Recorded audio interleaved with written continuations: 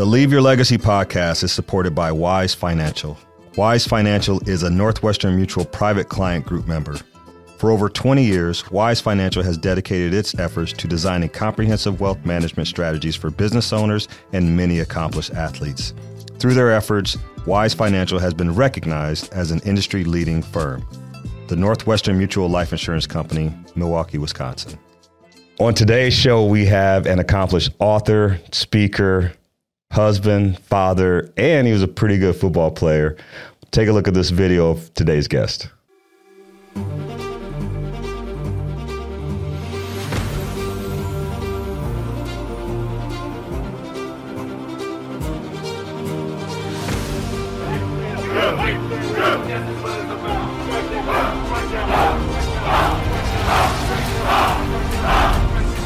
They called me. They said, Thomas, do you want to play for the Jacksonville Jaguars? I was like, nah, I'm good. Hung up the phone. No, I didn't do that. I was like, heck yeah.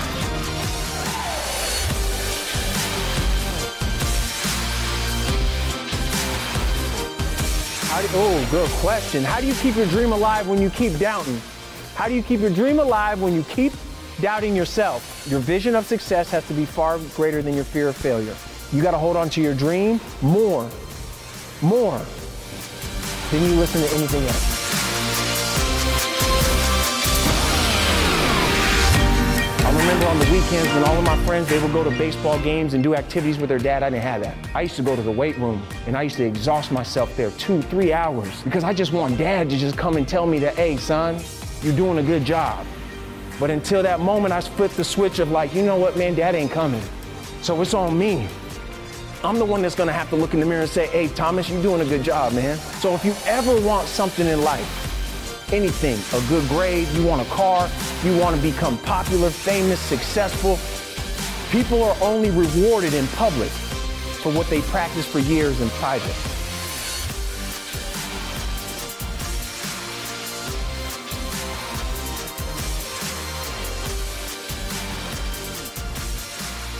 And the last thing I leave you with, the last thing. A man told me one time, he said, Thomas, if you do not prepare for this transition that's gonna happen, you'll be sorry. And there's two types of pain in life. The pain of regret and the pain of sacrifice. One lasts for a moment, sacrifice. And there's gonna be another one that's gonna last forever, and that's regret. Shoulda, woulda, couldas. You guys don't have to be that person.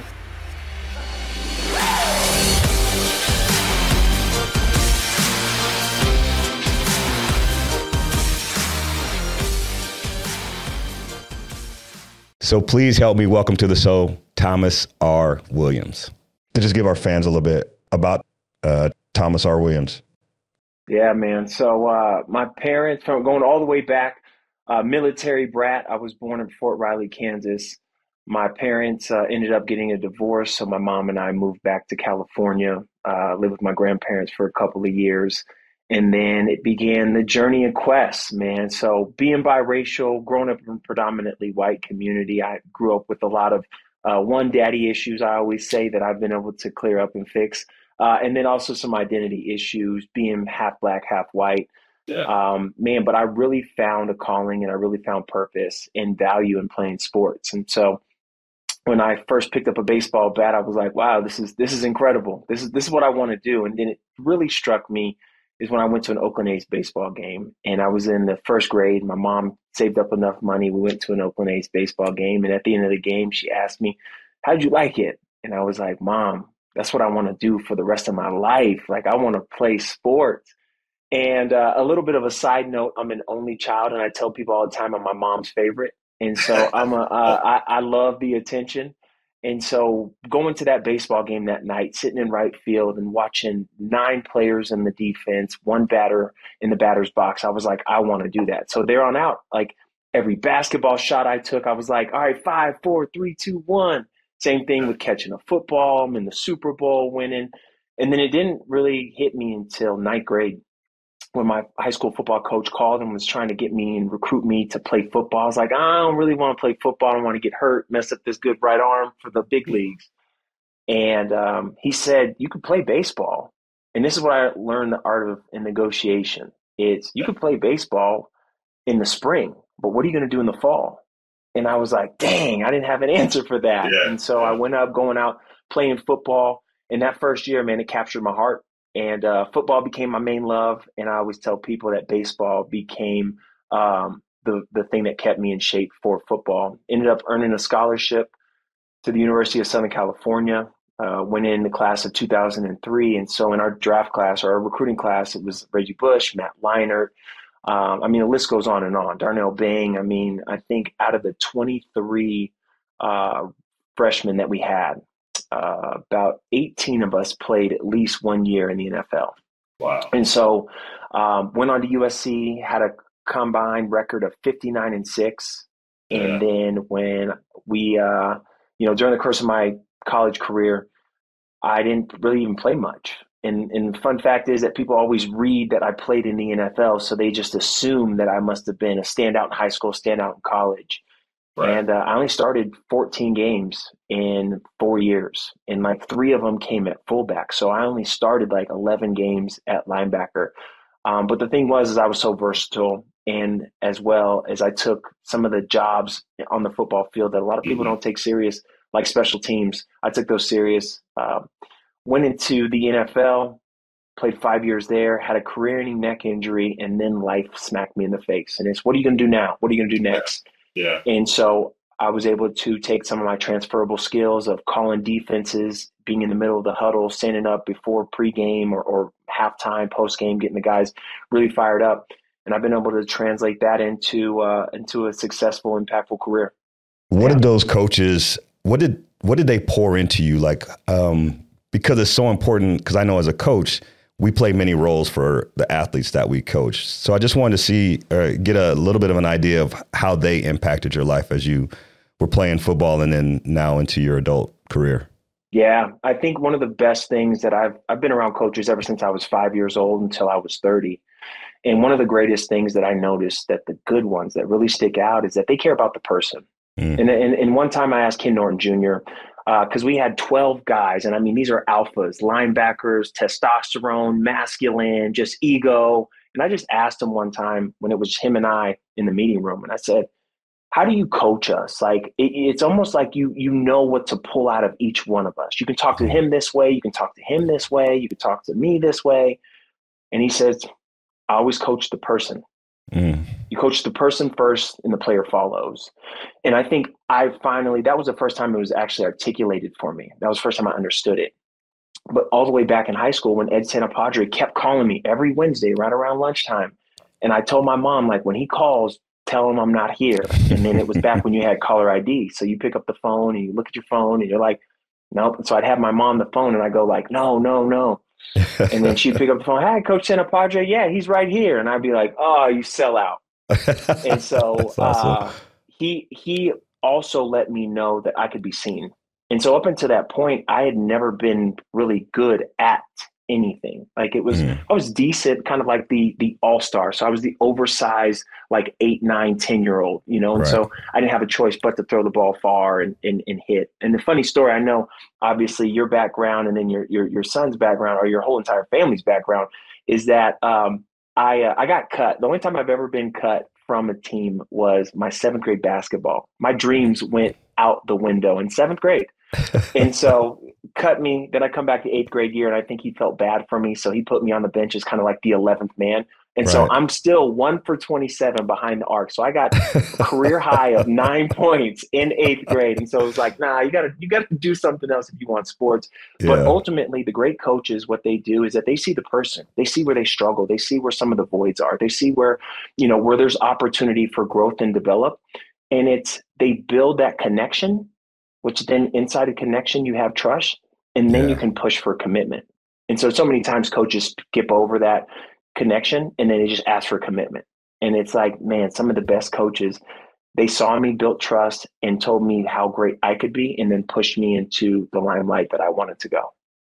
Yeah, no, I feel you on that. I think that's for me as a coach, that's one of the things that's happened last year to this year with the young ladies that I coach, is building that connection and trust. So it's so huge. And going back to the point where you said you got life smacked you in the face, you have, neck injury, And one of the toughest things I've seen for athletes at any level, whether they're high school to college, college to the pros, when it's time to hang up the shoes, the cleats, the basketball, like that's a tough transition. What was difficult in that time when you're trying to like, okay, I'm done playing football. Now I have to figure it out. What were some of the tough things you had to face in that transition? Yeah, I would say everything. I had to strip. I literally stripped myself, or I got stripped of a face mask. You know, football is one of those only sports where you get to hide behind a jersey or a face mask. And like people don't really see you, not unless you're at the forefront, the Tom Brady's, you know, Peyton Manning's, and you do a lot of commercials and things like that. So you could literally hide. And so I had to get down to the nitty gritty of what did football really represent for me? And it was my father.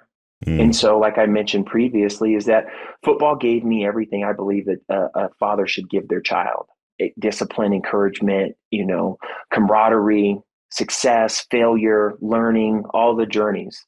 And so I really became addicted to that. And I think that's why I was able to excel and go to the highest level and play in the NFL, not because I was a good football player, but because every time I went to football, I got to be around my father, if that makes sense. Yeah. Absolutely. And so for me, when I got done playing, it was, you got to face that. That's okay. Now this is gone. Now you're going to have to deal with the disconnection between you and your father, which we have. And so for the last 12, 13 years, we've been building on our relationship. And so I have a much different relationship today than we did then. I think the other part is that for your whole life, you're measuring up against your times or your best stats and against other people, right? And so we know that comparison is a thief of all joy. And so for your whole entire career, you've been comparing yourself to your opponent or even to your best self. And so I knew how fast I was. I knew how strong I was. I knew how much I could jump. But I didn't know about the soft skills that I had deep down inside me that could actually be valuable for the next phase of life. And so going through the different classes or the different courses, getting certified in all of these different life skills, because I passed over them. It was, you know, you go to class, you just nod your head, take your test, pray to God you get a passing grade, go off to practice, let's beat whoever we're getting ready to play. Right. And then it wasn't until now that somebody said, wow, you're actually good at speaking. You're articulate. Oh my goodness, you actually listen really well. Man, you have this aura about you that really gets people motivated, gets people enthusiastic about whatever they're facing and doing. And then it was, how is it that you can build reps and doing something that you want to do? The first thing that I would say to my younger self, if I had to go back and tell people and say, okay, Thomas, first and foremost, you need to go see a therapist. So I was in therapy every single week for 5 years, Kenyon. Wow. 5 years. I mean, I would just go there and look at him. And still to this day, I still talk to my therapist. His name's Doug. And I just called him the other day. And it was getting to the bottom, having closure. Most times people have difficulties because they don't get that closure. The game kind of spits you out. It's a relationship that says, hey, it's not you, it's me. And then you're like, okay, if it's not me, it's you, then I'm fine with that. But then you go on game and there's another person next year wearing your jersey number, playing your position on your same team. And you're watching, you're like, wait a minute, what's wrong with me? And there's nothing wrong with you. It's just that Father Time is undefeated. And so that's the second part, getting that closure. And then the third part, so I'm going to put these 4 different categories into one thing. You have to find a new scoreboard because we're competitive. You have to find a new team because we're team oriented, right? Most of us, like if you take golf or, you know, swimming or some of these other sports, that's an anomaly. And then you have to find your position. And then fourth, you have to find your new championship. Every single year, from the time you're a little kid until whenever you're done playing, it was, this is our year. This is our year. We're going to win the championship. We're going to be number one. And so when you don't have that anymore, you're almost like, wait, what am I supposed to do? I'll never forget in college, they really encourage us to get internships. And so when I graduated college, I had 5 internships on a resume. And going into my last one, I didn't know if I was going to play NFL, but I really needed to take this internship seriously. And so I went to a financial firm in Southern California. And I remember talking to the person who I was shadowing because they put me on rotation. So I'd shadow this person this week, another person, so on and so forth. And I asked him at lunch, I was like, so what are you going to do tomorrow? And he was like, what do you mean? What am I doing tomorrow? I was like tomorrow, like, so I'm doing this today, but tomorrow I'm not doing this. Like, I'm going to go to class. I had summer school. I was weights and I'm going to hang out. But like, what are you going to do tomorrow? And he was like, I'm going to do the same thing. I was like, well, Yeah. what about the day after that? I couldn't fathom, Kenyon, like that this person was going to do the same thing over and over, a day in and day out. And at that moment, I didn't know if I was going to play in the NFL the next year. I didn't know if I was going to look for a job. But in that moment, I knew that I could not show up and go into an office every day. I couldn't do the same thing over and over. And so, part of that piece that I was just mentioning is that it's extremely important for athletes, not just to figure out what you want to do or what you're interested in, but it's okay to find out what you don't want to do. And so Absolutely. many times we're like, well, I have to, classify 50,000 million things down to one thing and saying, this is what I want to do. And it's like, no, let's just find out what you don't want to do first. And then once you find out what you don't want to do, then you can reverse engineer and go backwards from there.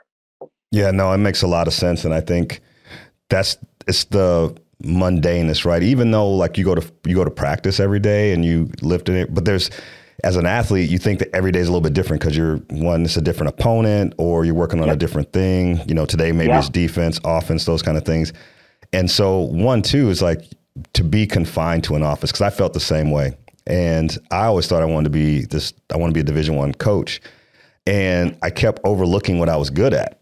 And my wife, she'll tell you until she's blue in the face about how I just talk about, I'm not passionate about about selling or doing this or that. I want to coach. I want to inspire people. And then as I matured, I end up getting into positions of leadership within the companies I worked, whether it's as a corporate trainer or as a regional manager. And I realized I am a coach. Like the skills that I had that were innate that I thought should just go to basketball were actually helping me be successful in these other areas. And I finally accepted that. But I wouldn't have gotten there if I didn't do what you did. And that's go to a counselor. And I think being able, like you said, to get to the bottom of it is huge. But maybe that's where a lot of athletes trip up, is they don't dive deep. They don't uncover these things and they really don't talk it out. And that makes transition for them really hard because they don't see how they fit in the world without their And sport. I don't know why. I obviously I did it, so I do know why. But we've had a coach our entire life. Right. Every single day we went to a practice or we went to a game or we come to the sideline and there's a coach saying, hey, on that last play, this is what you did. This is what you need to do. Right. But for some strange reason, when we get out of the jersey, off of the scoreboard, we come into the game of life and then we're like, we don't have a coach, but we've been coached to go more, higher, further, stronger in everything that we've done up until that point. So there's probably something there that we could pretty much unwind to help people too. Yeah, absolutely. Well, part of what I'm finding out now is I'm a fledgling speaker and you are a very accomplished speaker. But what I'm finding is that a lot of speakers that are doing very well, they've written books. Now, you've written 3, and I do believe you just got your 4th one published. But what was it that sparked you to even think about writing a book? I didn't want to write another paper after graduating college. I am like, I don't know how I got through high school. I was a 3.4 in high school, but up until that point, I was like a 2.3 grade point average. And then we got to college. It was like, take these classes. I'm like, well, what's the classes that I have to do the least amount of writing? And they're like, well, these ones. I'm like, all right, great. I'll graduate with that. And so it came on one week. I was in Santa Monica after I got done playing football. Like that same year, I saw a familiar face. Guy asked me, what are you doing these days? And I was like, I'm a motivational speaker. Right. And he's like, that's awesome. Like, what's the name of your book? And I was like, huh? Yeah. He's like, what's the name of your book? All motivational speakers have books. He goes, Tony Robbins has this book. Les Brown has this book. Jim Rohn has this book. And I was like, wow, I didn't really think that far. I didn't look into this. I just got called to do it. And so in that same week, 2 other people asked me about the name of my book. And then a guy sat down with me probably a few days later out of one of those 3. He goes, this is what you want. And he helped me pretty much overview it. And then I talked to a good friend of mine who introduced me to a ghostwriter, Kathleen, and a storyteller who helped me write my first 2 books. And what it was is that as soon as she started asking me questions, I just verbal vomit. I got it. And so it was funny because when I wrote my first book, I thought I was going to write this business success book, this John Gordon, John Maxwell leadership book. Everybody's going to buy it. And at the end of our first conversation, Kathleen says, this book's for kids. I was like, what do you mean? Kids don't have any money. So then she's like, that might be true. But you know what happens? Kids grow up into adults who have money. If you help a child, that kid will never forget exactly what you did for him. And so I wrote Permission to Dream. And then a couple of years later, really adamant. I was starting to do a lot of speaking and coaching and facilitating around the country at different colleges and helping athletes understand the transition before they ever meet it. And so I was very passionate about it. And so that's when I wrote The Relentless Pursuit of Greatness. And that's the reason why we call it The Relentless Pursuit of Greatness, is because no one said that you can't be great on the field, on the court, in your jersey, and not be out. You don't have to pick either or. You can just kind of say, I'm great. I pursue greatness in me. And so that's the avenue and direction I'm going to push. And then mentor John Gordon told me, he's like, I asked him, I said, John, what is it that I need to do to go to the next level of my speaking? He's like, you have to write that book that's inside of you. And so for 2 whole years, he was encouraging me, hey, you got to write that book. And so he finally twisted my arm hard enough. And then I wrote Dig, which is dive into your greatness, discover your depth, determination, and destiny through life's adversity. And so I wrote that book, and that was my first novel. And the reason why I wanted to write a novel or a fable is because most of the time when you write something that has to do specifically with you or your industry, right, you kind of just pigeonhole yourself into this audience. But if you write a story about a story, and inside of that story, there's several different stories, so many people will be able to draw and take from it. And so, I published that last year, and it's been doing well. Man, I still can't believe I barely used to write papers in school, and now I'm writing whole entire books.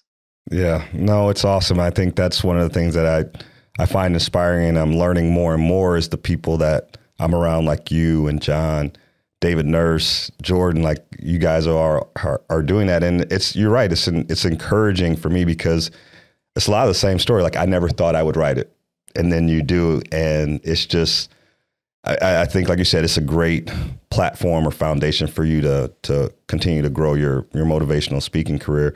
But I want to ask, writing a book, obviously there are some things that are personal when it comes out. You've got to dive deep. Were there some things in writing any of your books that you found out about yourself that were shocking? You know what I mean? If that makes sense, you know what I'm saying? Every time you write a book, I've never birthed a baby, but we have 3 children. Yeah. And so I can only say that I've witnessed the birth of a child. And like, you find out you're pregnant, you go to the doctor's visits. Now the stomach keeps getting bigger and bigger. And now all of a sudden you leave your house with 2 people, you come home with 3. It's weird. But I would say writing a book is the same way. Like you have this idea and this concept. This is how I want it to be. And it wasn't until my 3rd book most recently that I was like, I'm not attached to the end result. I have this theme, I have this concept, I have this idea, and this is the impact I want to have, but I'm not tied to how are we going to go? How are we going to get there? And so in the first book, it was heavily, heavily sentimental because I had just left the NFL. So I was transitioning, but I was also healing through that loss, but also healing through my childhood. And so I was able to put a lot of my childhood trauma and things that I dealt with as a kid into football, and I could let it out as aggression. I don't have that same outlet anymore. So now what I do is I have to write it out, and which means before you can write it, you have to think it. And then after you think it, you got to say it, which means you're almost reliving it 2 or 3 different times. And so it was super therapeutic. I found out that I'd gone through a lot of stuff because so many times I think, especially for new speakers, they start to think about, what does the audience want to hear from me? What do I have to tell the audience? What have I gone through? What makes me qualified to talk about this? And it's like, you've gone through a lot. The fact that we're here breathing, different circumstances, trials, tribulations, obstacles, hurdles, that we're standing here gives us that authority and gives us that right to tell our story. And so for me, I found out in the 2nd book, wow, you have a lot of information about transitioning from sports to the game of life. Wow, it's not just, you didn't just shut up and dribble. You actually went to class, you paid attention, you Yeah. networked, you thought about the big picture vision, and you maximized everything you did within that short period of time. And then with big, it was, man, you're more creative, Thomas, than you give yourself credit for. You're not just that boring. You're not boring dad that just, sits around and hangs out. You actually are creative. And Yeah. so it was almost like each book was a caterpillar metamorphosing into a butterfly. I love it. I love it.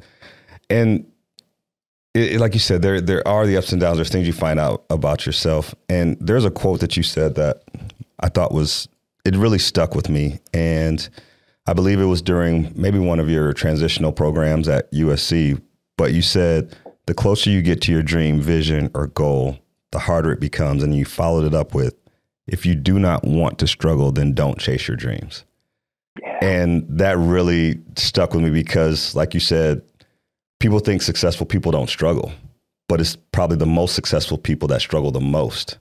And so where did that thought come from? Is that something that you just, hold deep? And even now with the things you're doing, do you still find that, you've written 3 books, you've done all these great things, but you're still in the grind. Do you still have a lot of struggle, or honestly, is it getting easier for you? No, not at all. I think now at 39 years old, 3 kids, a wife, everybody depends on you, and I depend on God. I think the thing that I'm learning right now, Kenyon, is that in order to grow, you got to let go.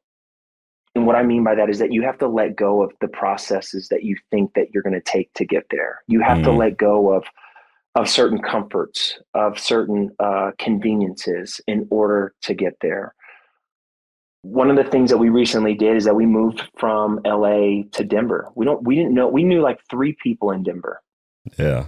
And so the hardest thing was, how is it that you can leave everything that you know, your routine, your grocery stores, your parking space, where you get your hair cut, where do you go, your wife get your nails done, her hair, well, all of these things. How do you let go of these things? And how do you go to a better place in your mind if you don't try? I remember listening to Steve Harvey talk about, like, you got to jump. And he was just talking about, like, you're never going to become as successful as you want to be unless you jump. And what's going to happen on that jump is that you're going to, before your parachute opens, you're going to scrape your knees, and you're going to get cut up, and you're going to get bruised, and it's going to hurt. But eventually, at some point before you hit the ground, your parachute's going to open. Hopefully sooner rather than later, but it's going to open. And so what I've learned about myself is that I pursue the uncomfortable. I pursue the things that are uncommon. To sit there and say you want to play professional football, at such a young age, and then you pursue it. And so in high school, I was a great high school football player. I was parade All-American, a top 100 player. I get to college, and now all of a sudden that dream diminishes. It shrinks. And it's like, it doesn't look like it's going to happen. Right? So why are you still pursuing this thing that doesn't look like it's going to happen? And I'll never forget that I didn't want to go back to my town, and people ask me, what are you doing nowadays? Right. And I tell them, oh, well, I'm doing this. And they're like, yeah, but I thought aren't you the guy who said you wanted to go to the NFL? And they don't know. I can make up any story. Oh man, I got hurt. I got injured. Coach didn't like me. I can make up whatever I want to, but deep down inside, when I'm brushing my teeth at night or when I'm going to sleep and I'm saying my prayers, I know. See, I only am 100% certain of what happens if you don't try, if you quit, if you give up, if you don't pursue it with everything that you have. I only know that. And it's failure. Right. But I also have proof that if you give everything that you possibly have to your dream, or to the thing that you're pursuing, you might not always get it, but who you become is sometimes even better than what you get. And I found that out firsthand going to the NFL. I get drafted 155th overall. I'm like, woo, with my family and with my parents. 2 weeks later, get off the plane, land in Jacksonville. the guy who picked us all up from the airport said, "Welcome to South Georgia." I was like, "Whoa, wait a minute." That blew my mind. Walk into the locker room, and for some reason, I thought it was going to be like that church music, like, ah. I walked through the doors, no church music. All right, well, maybe once I get to my locker, I'm gonna feel that feeling that I was like, oh man, it was worth it. It didn't. I never felt that feeling. I had ups and downs. You know the coolest feeling? The coolest feeling is when I got the picture of it still. It's when I hugged my mom. Yeah. They called my name and I said, we did it. And the reason why that moment is so strong to me and so vivid that I remember it is because in 6th grade, she came home, storming home from a parent-teacher conference. She said, "You want to know what your 6th grade teacher told me today?" And I was like, "I don't know. Like, I talk too much in class. I'm really good at recess, and lunch is my favorite subject." She was like, "No," with these tears in her eyes. And I'd seen these tears before because she was a victim of domestic violence. And she says, your teacher told me that by the time you're 16 years old, you're going to be a leader of a gang shot, stabbed, and killed. And in that moment, hugged her. And I said, "I'm going to give you tears of joy." Wow. So you fast forward 11 years, tears of joy. So it was who I became, not what I accomplished, right? And so because I didn't quit in college after the injuries, because I didn't quit when I kept getting demoted, when they kept recruiting and bringing somebody in, I didn't transfer. People tried to. We didn't have the transfer portal like we did now, but I didn't quit. It's like, So when I look at myself in the mirror, I'm confident as a man because I know what I have inside of me. I know what it takes to go through something. I know what I'm going to get and who I'm going to become on the opposite side of adversity. So that when it's time to hit the stage and speak, it's like, do you get nervous? Like, of course I do. I get excited, but nervous. I'm not telling you about what I read. I'm telling you about looking back on my life, what I went through. Yeah. Oh, that's strong. That's really strong. I just, you talk about just the resolve that is created, like you said, in chasing it, ups and downs, highs and lows, good, bad. There's such a resolve that's built in people that continue to move forward. And, kind of sidebar, the whole transfer portal thing, I feel is an out, for a lot of athletes, if they don't like what's happening or what's going on. And Dawn Staley said it best. She's like, I love my players too much to let them quit. Or to make it easy. She says, your parents don't want you to struggle like they did, which is true. And, I'm a victim of that in a lot of ways as well. But it's that resolve that she's teaching the young women that she coaches and understanding, hey, you can have a bad month, you can have a bad season. That's still not going to stop me pouring into you, helping you become the best version of yourself, whether it's on or off the basketball floor. And I think as a coach, that's what we kind of, we see that. And I'm a little old school in trying to big picture when I coach the players I coach, but it's really hard because when it comes to athletics, they see these people, oh, he's at his 5th school in 4 years. And I just feel like you said, the resolve that's built through doing it the way you did, I think a lot of current athletes are missing out on that. And it's a thing to make them successful after, like I said, after you hang up the cleats, pack the ball away. Those are the things that will help you continue to be successful off the floor. Yeah. Because if you run in anything, I got bullied. And I wasn't getting bullied, but I got bullied, meaning like a guy called my house and he was a pretty well-known gang member in 7th grade, going into 7th grade. And he was like, I've been seeing you throw up gang signs. You think you're tough. You think you're this. We're going to find out the first day of school. So my first semester, Kenyon, I ran to and from school. Now I was still big, but I was like, this dude was the guy who was in 4th grade going to the high school to fight people. I was like, don't you dare. I already know how that's going to turn out.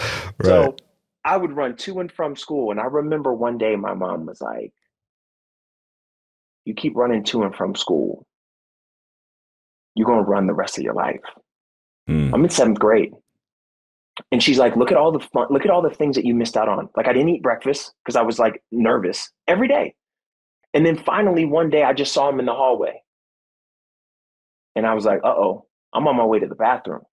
I'm like, uh-oh, I should turn back in, go back to the teacher, and then go in like 10 minutes. And I was like, nope. And I heard my mom's voice. You run from this, you'll run for the rest of your life. Mm.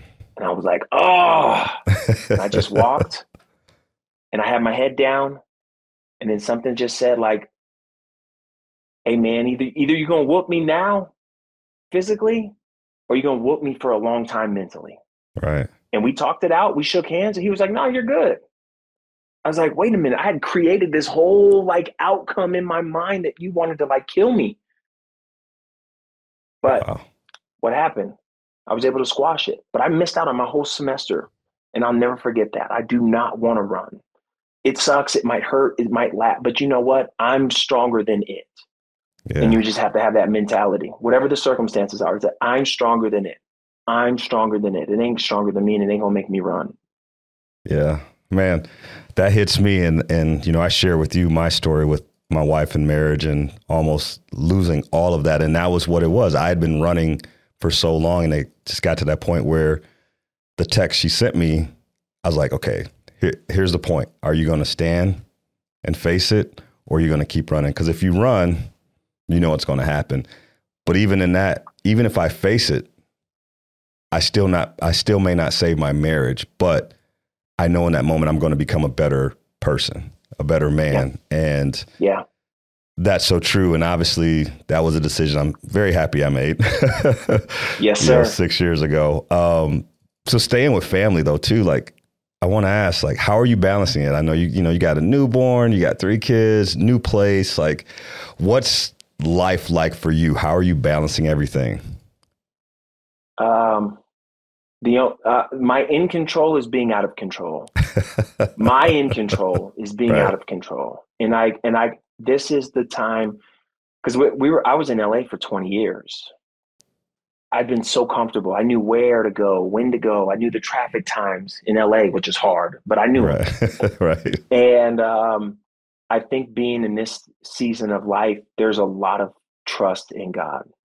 Because there's so many unknowns that if I try to do what I've always done, which is try to reverse engineer it, try to manipulate it, or try to, think my way through it, I'm going to become exhausted. Somebody's going to feel neglected in my family.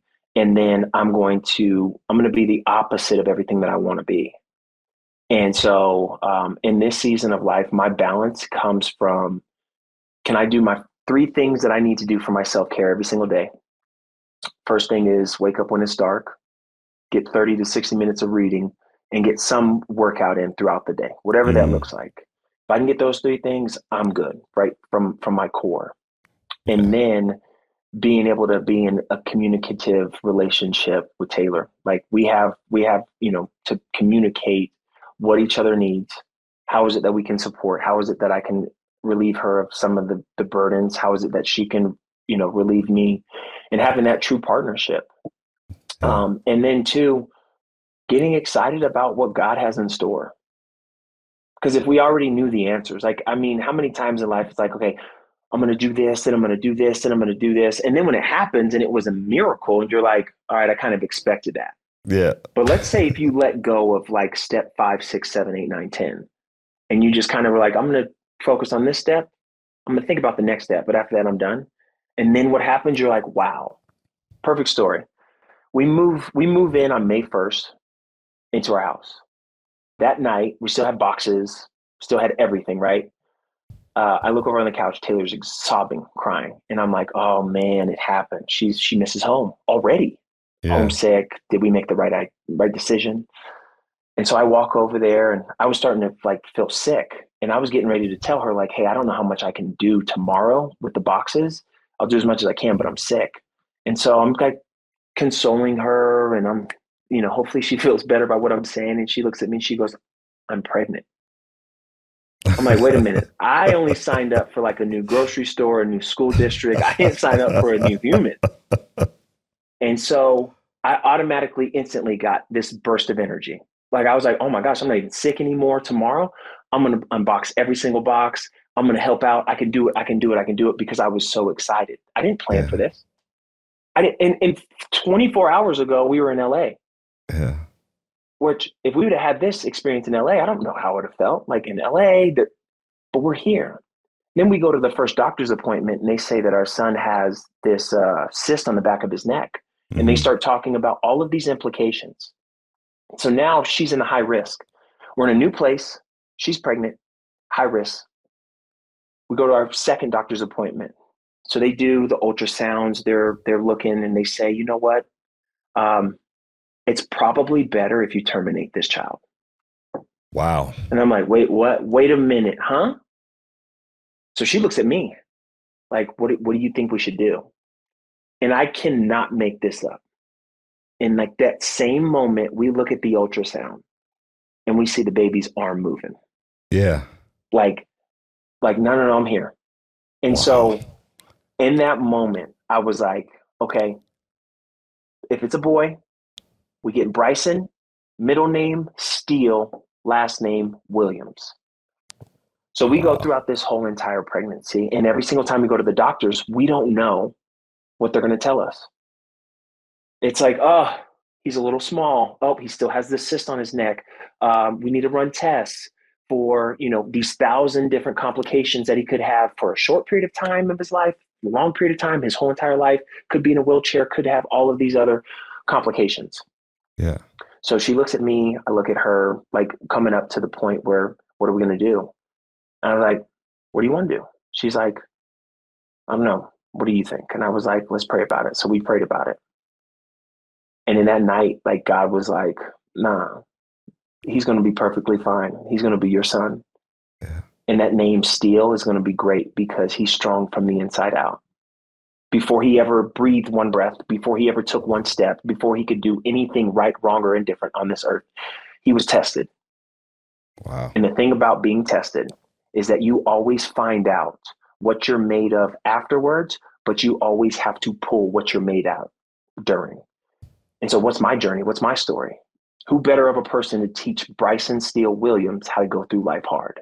Dad. Yeah. Why? Because I've gone through life hard. And so with those situations, and you ask, how is it that you deal with life and how do you balance these things? Is that I let go now. Yeah. Because too many people need me in this moment for me to think about the next 17 steps. Oh, I love it. Oh, I love it. I'm gonna quote a rapper you may not know, named My Son out of New York City, and he said, "If you ever want God to laugh, tell him your plans."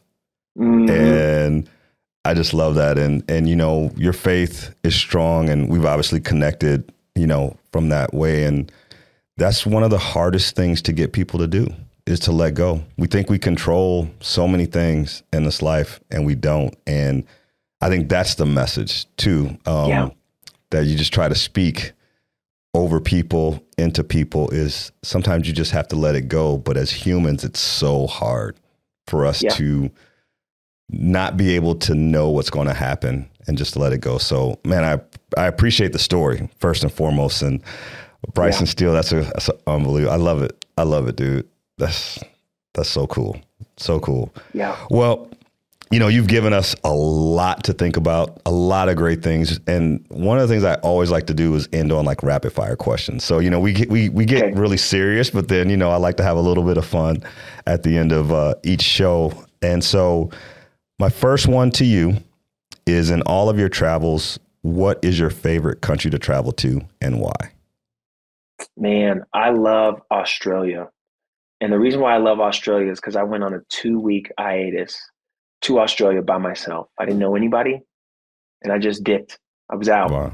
Okay. And the thing that I loved about it so much is that it was a stripping of what I don't like about myself, get rid of those things, and what I love about myself, continue to do those things. So I would say Australia. And in fact, me and wifey are headed back this summer. Oh, nice. That's one of the places I brought up to my wife. She's like, it takes too long to get there. But you know what though, man, with your status, your miles, and all of the partnerships that you have, you guys it's not even gonna take too long. You guys are gonna be going to sleep for 8 hours. You wake up, they give you food all the time, movies. Like, you close your eyes, you're like, man, we're here already. Yeah. That definitely is a bucket list country for me. Second one, you have a romantic evening plan with your wife, and you can go anywhere in the world. Where would you take her? Man, it's funny because anywhere in the world that's not her ideal thing. Anywhere in the world is my ideal thing, Yeah. because she's quality time. And so I would take her, I would plan and prepare something that's everything is thoughtful. So it would be a picnic Mhm. somewhere where it's just her and I. It would be, the playlist of music of all her favorite songs, all of my favorite songs, all of our favorite songs playing in the background. And it would be somewhere probably like in the summertime here in Colorado, up high, where you can look down, either into a valley of a mountain, Mhm. or down in the city. And just, I would take, oh, and then also I would take some of these like connection cards. And so it's just like random questions, right? Like, Yeah. what was your favorite grade in school and why? Who was your favorite teacher? And it would just be a time for us to get to know each other even more. Yeah. I love it. Your wife's a lot like mine. Mine just wants to be on a beach and maybe not in the mountains. But yeah, Same. yeah, I love it. I love it. All right. So if you compare yourself to any animal, what would it be and why? It would be a lion. And this is why. So I've been to South Africa 3 times. And the second time I went, we were on a safari and we were in the middle of like just this isolate area. And everywhere you go in the safari, all the other animals traveled in packs, right? Mhm. Protection, safety, just how they are. And so there's this lion laying down in the middle of this field, like no care in the world, by itself, no other animals behind or next to it around. And so I asked our tour guide, and I was like, "Why is that lion laying there by himself?" And he said, "Because it's the king of the jungle." And he kind of like laughed. And I was like, "Well, what makes him think that like he can just lay there?" He goes, "He knows based off of his reputation, what he can do, who he is, that he can lay there by himself and not have to worry about anything because nobody's going to sneak up on him and mess with him." And I was like, "Ooh, that's that inner strength, that Right. confidence that comes from the inside out, just knowing, not thinking, not trying to be, but just knowing who you are just was ultimate confidence." So I'd say a lion, and that's the reason why. Oh, I love that too. Love it. All right. Last one. If you can trade places with anyone for a month, who would it be and why? It would be my family, my immediate family. And this is the reason why, is because I want to see how I come across from their perspective. Ryan Leak has a great presentation that I sat through recently, and he asked this question and really empowered all of us and challenged all of us. Like, ask the people who are closest to you, what is it like being on the opposite side of me? And Mm, ever since hearing that, I've really been curious on, to my wife, to my kids, what is it like being on the opposite side of me? I yeah, want to know your perspective of what you're seeing. Is it in alignment with what I'm intending to do? So that would be my switch and swap. I love it. I asked that question before too, and my answer was the same thing. I said I would trade places with Chris and Keegan, not because of, you know, the money and all that kind of stuff that comes with the NBA, but just because I never reached that level. And like Mm, you're talking about, walking in, I know Chris and Keegan both said when they walked into the locker room for the first time and they saw their name over a locker, just how much joy they felt. And one, they thought back to the fact that 5 years ago they had one Division I offer, wow. and it was Western Illinois. The coach got let go, so that offer was gone. I Wow. said, we got to look at options. They're like, oh, we'll just go junior college. I'm like, no, you guys are going to this prep school that we found through a crazy uh, chance of events that happened. And actually, the coach that drafted me out of Iowa into the CBA was one of the owners of the prep school. Yeah. And it was just one of those things, like I said, there's nothing in life I'm ever going to tell you you have to do except this thing. Because I know there's more in you that people haven't seen. And Yeah. so through that journey and then obviously going to Iowa and then being drafted, just their feeling of accomplishment, their feeling of we set a goal. And even though we wanted to waver, our parents were there. I didn't know how I was going to do it. They moved to Florida for 6.5 months with my wife when we're going through Wow. the midst of our marriage struggles and going through counseling. And we didn't know. Wow. We said, listen, we don't know if we're going to be together at the end of this, but for our kids, we have to do this. And when you said we made it, the jersey that's in Chris and Keegan's jersey is on the wall. And Keegan wrote on his, he said, thank you to my coach, my dad, my biggest cheerleader. We made it. And so cool. Like that feeling, that they felt like I just, I would definitely want to change places with them because it's such a huge accomplishment when nobody else believed in them but us. And they had some good coaches along the way. So I know that was long and drawn out, but I feel you when it comes to the family thing. And I truly, truly appreciate you sharing what you shared with me and for our audience. So I just want to say thank you, brother. It's been awesome getting. Thank you for what you do. Oh, I appreciate it. I still remember that last walk we had in Colorado. Yeah. That was, I felt like that was that moment where, I don't know, I just felt like I gained so many more brothers at the retreat during that time. And then you feel like there's so many ways we're connected. So I just want to say thank you. You've inspired me in ways you have no idea. But I just want to give that back to you because I appreciate you pouring into me when you did and how you're continuing to pour in me. And hopefully, I'm just saying, like, hopefully I'll be sitting where you are someday because you're definitely an inspiration to me. Oh, man. Well, you know what? Thank you for that. I do it because of what has been done for me. And I've had several people who have poured into me. And so they said I could never pay them back. I just have to pay it forward. So from them, through me to you, it's all love, brother. I appreciate you. And I appreciate you coming on the show today. Thanks for having me. This podcast is sponsored by Storyline Multimedia. Storyline is an Iowa City-based media company that specializes in creating high-quality video, photo, and audio productions for local businesses. Not only that, but they also produce a number of podcasts, including this one. So if you're interested in sharing the story of your business with the world, contact them today by visiting StorylineMultimedia.com. And remember, your story matters.